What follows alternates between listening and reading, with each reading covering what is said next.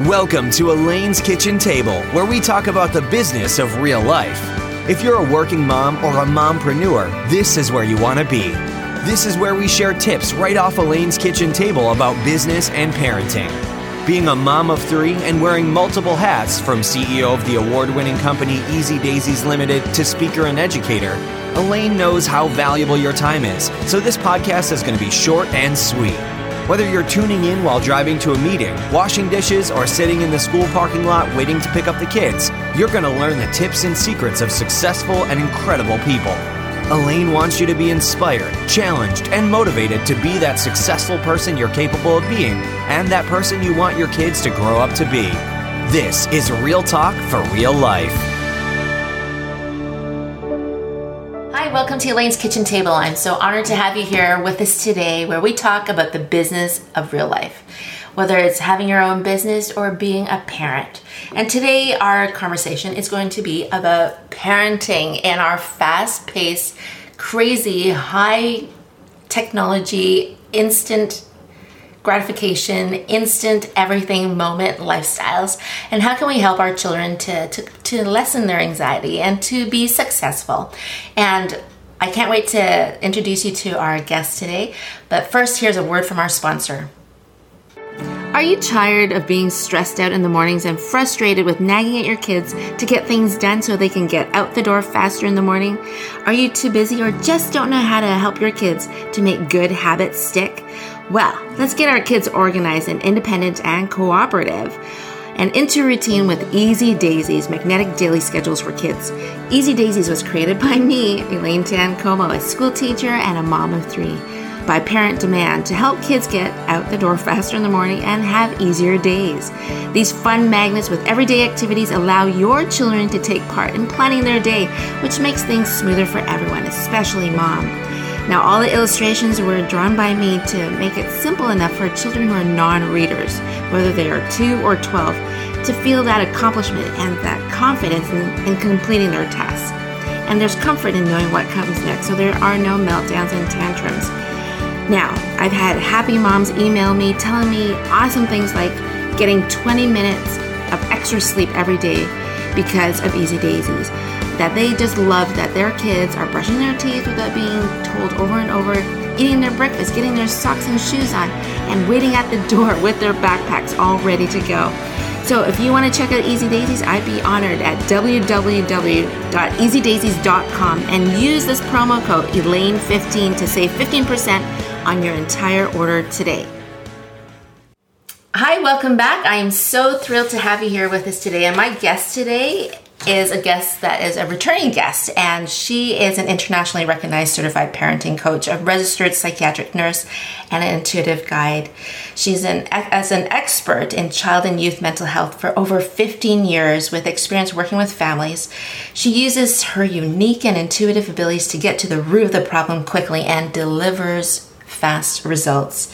So I'm very honored to have again this lovely mompreneur, Shannon White. Hi, Shannon. Hi, Elaine. Thank you. I'm so happy to have you back. I'm so happy to be back. Thank you. I can talk to you all the time. We should just make like a series. Yeah. Well, there we go. Because I know you said that you're going to have a podcast, and I can't wait for that. And you're coming on it? Oh, I'm honored, and I'd be honored. So you have to let me know when that is, and then I would love to share that as well. Definitely. So right now, we're just going to delve right into it because this is going to be a short and sweet podcast. And I want to know, will you agree with me, yes, that is a very fast-paced lifestyle now. Everything from emails to social media, everything has to happen instantly. There's no more, it takes 2 weeks to mail you a letter because I will write it, you will see it in your inbox very quick. Mm-hmm. And we have created these expectations, I would think, for our children that, you know, like, why is it not done? Let's do it now. Why aren't you here? Why aren't you there? Now, fast. And as a former school teacher, I knew that 1 in 4 students in my classroom had anxiety issues. Yep. And it's probably even probably 2 out of 4 now, I would think. So what is a strategy that you could suggest, or strategies for lessening that anxiety in our children? Well, first off, the majority of kids today, in my experience, they don't have a true psychiatric diagnosis of anxiety. What they have is uncertainty. And uncertainty looks like anxiety. It manifests as anxiety, looking like it, but it doesn't need to be treated per se. And what it is when kids don't know what rules to follow, when the rules are soft or blurry, unrealistic to the situation, or they're sometimes followed, that's when uncertainty will show up and take over. So examples of that are if I like teaching parents about maintaining a safe, sacred space at home. So that's your safe center. That's outside the door is where you can run into the bombardment of negativity and things, but at least people knowing they can come home and have that safe space. Also demonstrating through your actions to your child that you're on their side, because nothing will create this uncertainty or anxiety more than when a child feels they can't trust their parent or caregiver. So this is things like where your anxiety takes over when you're out in public and you throw your kid under the bus, quote unquote, sort of thing, right? Where all of a sudden you're why'd you do that? What's happening? Sort of, instead of coming alongside them to say what's going on. Kids need to know that when they mess up, they've got somebody that's there. Hey, I'm cool. I don't care what anybody else thinks while we're here. I'm good. It creates trust with them.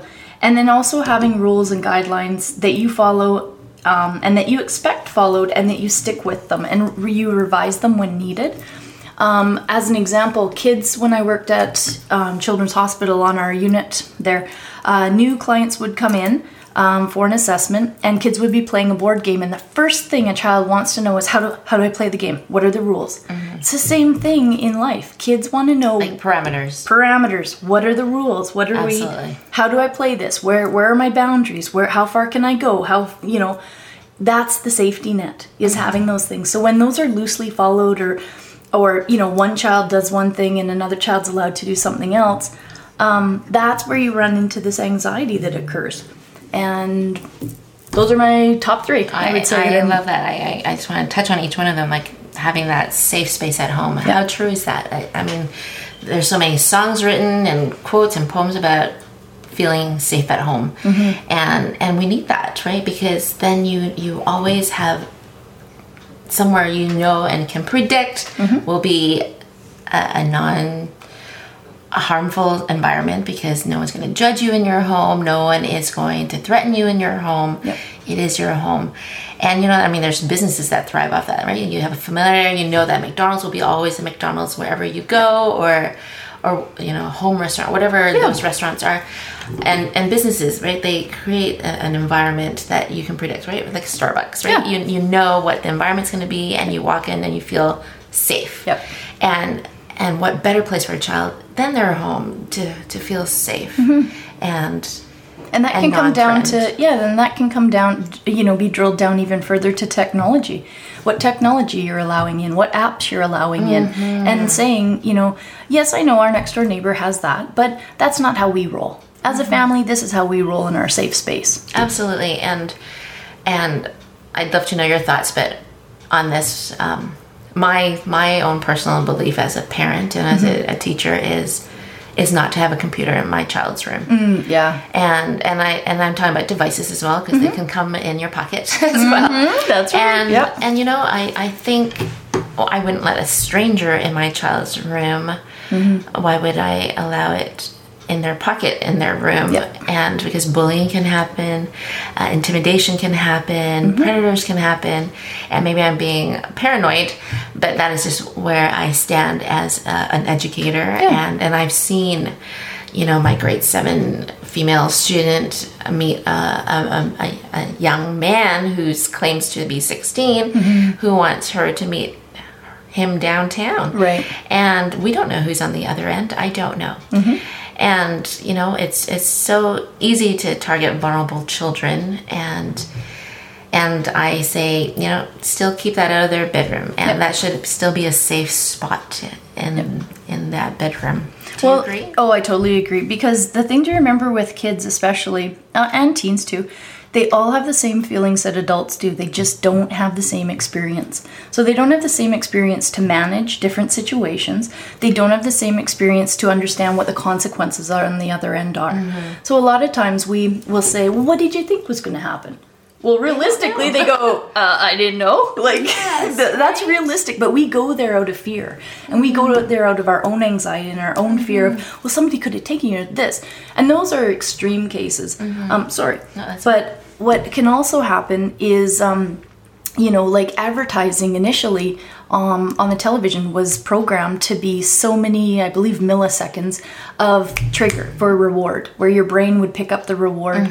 Well, that's also built into gaming. Game designers know that. So if your child's in their room and they're getting these shots of, reward constantly all the time in this feed of dopamine that's happening, and you're not able to kind of monitor that, let that be out in the living room. Let that be out in what we call our common space at our house. Yes. In their room, that also gets to be a secondary, sacred zone for them and safe spot where, we encourage creativity in there. We encourage reading. We encourage all these lower stim things. From a biological point of view, kids going to bed where they're getting that constant stim, whether it's from the TV or from the devices. Yes, absolutely. Yeah, anything. We already know that the brain can't calm down in those sort of situations. Like active triggers that are even sparked. It's hard to fall asleep after that. Yes. Yeah, and it also goes back to creating your rules and your parameters. No, those don't go in the room.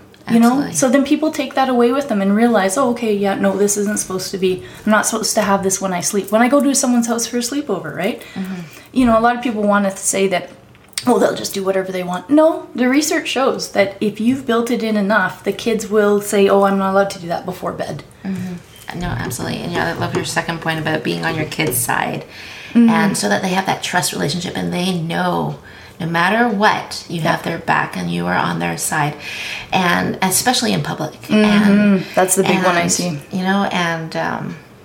Having been raised as an Asian child, respect was a huge thing in our household, and you never talk back. And often, and it's a cultural thing, I would think, that parents don't always have your back up front because they'd rather, they don't want to be embarrassed. And if you do something that was embarrassing, they might not have it at your back there. I mean, I know my parents love me incredibly, but it's not polite, and it's very disrespectful for that parent to stand up for their child because of, I guess, of the respect that, I guess, from a cultural stance, that it's just disrespectful to stand up against another person, and it's better to turn the cheek and also be embarrassed than to stand up for yourself that way. But those are conversations that can occur too, like culturally, where I've had different people, parents that'll come to me and they'll say, well, this is, how it is with, my culture, and this is how I need my family perceived in this way. And that's fine. But then have the conversation with your child that says, when, I'm sorry I spoke to you like that. I spoke to you like that because it was my worry about how we looked. It's not what you were doing.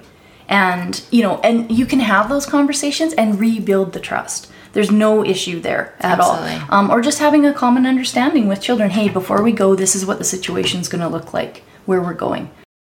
When you prep kids and front load them like that with things, they get it. They're on your side. They want you to win. They're behind you guys. And I'm very much for that to be preventative rather than punitive. To set your children up for success and to let them know that you are on their side and but to always act in integrity, like for your children to do what is right, to be polite, and if there's a certain situation, you might prepare them for that ahead of time, and what those expectations are. And I love how you said that earlier when we were talking about children and anxiety, when they don't know what to expect. And then we can't be upset with them for something that they walked into and we didn't prepare them for. So I think yes, and then of course back to being the easy daisies lady. That's why for me the visual schedule is so important, because I want to lay out success for them. I want them to have predictability and consistency, and I think that and I'd love your feedback on this too about consistency, right? When I think when there's consistency, whether it's in a morning routine, a bedtime routine, what we expect of our children after school, whether we are in the home or not, because we might be at a meeting or at work or in there with a different caregiver, that when they have consistency, there's less of a meltdown or tantrum because they've established a good habit, I think. Yep. Well, not only a good habit, but they also feel confident. And confidence is something that will take you everywhere. It breaks. I've watched people that have been labeled with everything you can imagine, and yet when they are confident in themselves, they shine, and doors open for them. You can't beat confidence is what it is. And when kids have that predictability in the schedules, they feel confidence when they can teach you or a new caregiver, hey, this is what happens in my schedule. And that's beautiful. I do this, I do this, I do this. They feel empowered. They feel, love that. Yep. Wow. And then when they feel they have input into the schedule too, because I know on your schedules, you can change them, you can move them around. And when they know that's not quite working, I like to do this after I do this instead. Okay, great. Yeah, and it is very much about establishing that confidence in children. Yeah. And I remember when I first created Easy Daisies, it was because I had a grade 5 class with children who were non-readers. And the worst thing you can see is for a child to be sitting at their desk while the whole entire class is lined up and they're sitting there not knowing what on earth, where they're supposed to be, and they don't feel so good about themselves. And that's why I started drawing the pictures so that even though they can't read, they could see that we have gym next. And the different sense of confidence that they aren't sitting there where everybody else is lined up, but they are successful and just in rhythm with everybody else. Well, yeah, and our kids with developmental abilities, different developmental abilities, it puts them on the same page. So for me, it's not about not equalities per se, but it's equity, meaning that we set them up for success no matter where they're at, right? Yeah, we don't change them. We just help them with tools to make them more successful. Exactly. Yeah. Oh, I love that. I could just hug you right now. And your last point was that create the guidelines and strict parameters and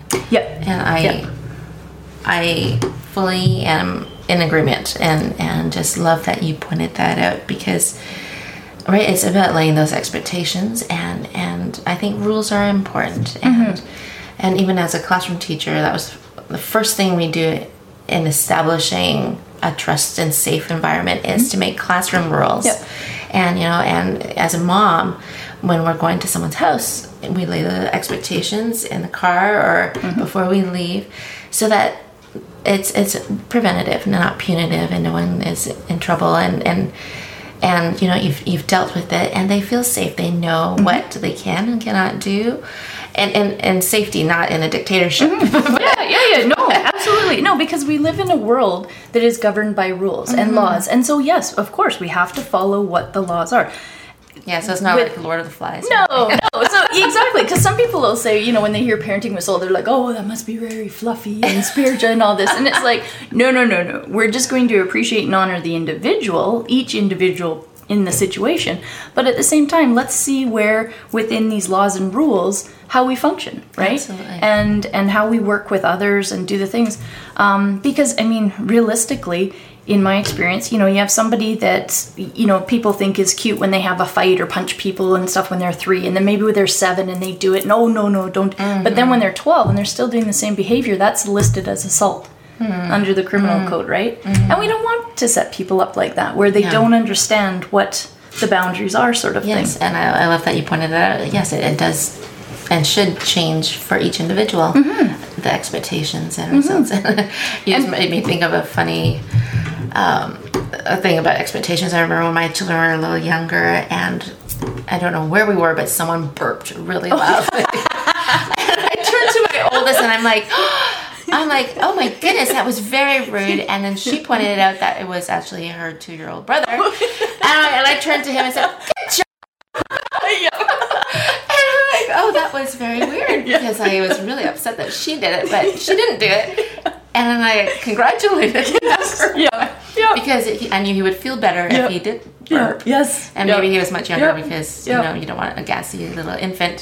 So I'm like, good job. And then you walked away going, oh, okay. Yeah. Yes, sorry, that was just a thought I had to share. No, but those are the brilliant moments, right? Where you have, and then you're able to go back and you don't get down and, oh, I shouldn't have done it, or whatever, or worried, what has that done to her now that I did this? It's just you go back and go, hey, you know what? Sorry, this was, the situation. I thought it was you. It was him instead. This was my rationale, sort of thing. Hey, I need to retake on this. Yes. I screwed up. Yes, sorry about that. Being open with apologies. Very beautiful. Absolutely. And I think it's so important, like you said in our last podcast, about teaching our children to say please and thank you and sorry and acknowledging. But that only comes when we're doing it. Yes. So the challenge I always put out, and I'll put out to the audience right now, is I want you to go through a day listening for how often you hear please and how often you hear thank you from others, adults in your world at Starbucks or wherever, and how often you're doing it, because I will guarantee you're not doing it as often as you think you are, but you're expecting your children to do it.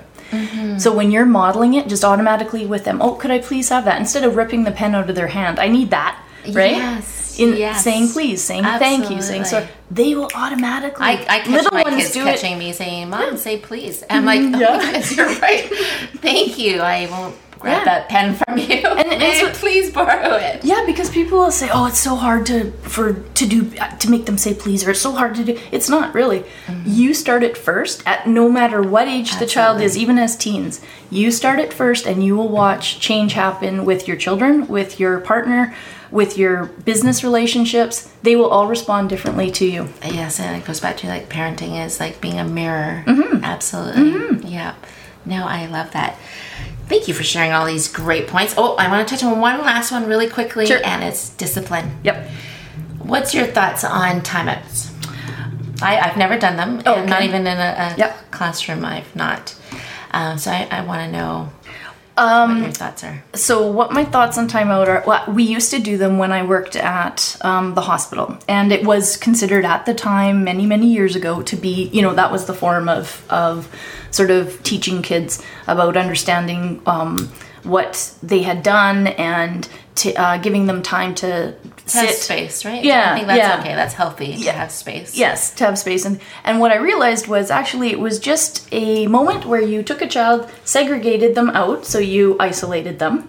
And then they basically would kind of think about all the different ways of revenge they wanted to take on you. Anywhere from, being, 2 up until, teens. Because really, that's what it is. I mean, realistically, what would you do if your boss said, Elaine, you need to go sit over there right now, and I'll come back and talk to you in 10 minutes, and then set a timer beside you?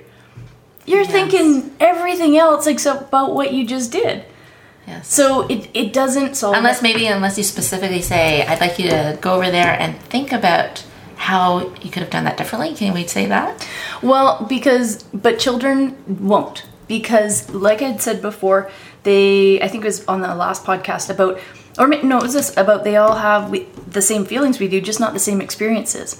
So maybe they don't know how to think about what they did, right? Yes. Because it's the same thing if we go up to, say, a preschooler and say, well, you need to say sorry. How do you think that made them feel? They're like, I don't know. I just thought they were being a jerk. I mean, it's concrete, really concrete. Very so more, it's about coming alongside of them and saying, hey, come on, what happened there? That was totally different for you to act like that. I'm not sure what's going on. Are you kind of feeling funny or what's happening? Really coming alongside, because as soon as we are isolated, we are, as a species, are not wired to be isolated. We're wired for connection. So as soon as we know this too, also from Brené Brown's research on shame, we're so wired for connection that when you isolate us, we go into our primal brain and we are not thinking anything but survival. So at this point, I mean, I know I say loosely, well, they're seeking revenge on you and things, but that's where you go. You're in your primal brain. It's in the back of your head.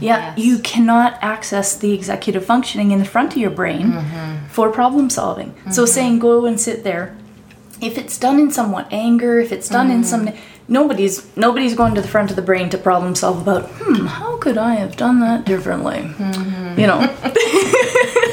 No, that's brilliant. Thank you. Thank you so much for your time today, Ms. Shannon, and sharing for your insight. Thank you. That was great. I can't wait to read your book. Raising Adults. Yes. In the midst of being typed in. Heard it here. Yeah. And Shannon, again, where would people find you if they want to connect with you? My website's parentingwithsoul.com. My email address is parentingwithsoul@gmail.com.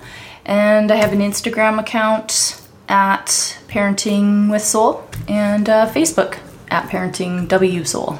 Perfect. Thank you. And all of this will be in our show notes. And thank you so much for joining us today, everyone, because I love to hear from you. So please do find me on Twitter at Chat with Elaine or on Facebook at Elaine's Kitchen Table. And Shannon, thank you again for being here. Thank you. Always a pleasure to talk with you. Bye for now, everyone. Bye. See ya.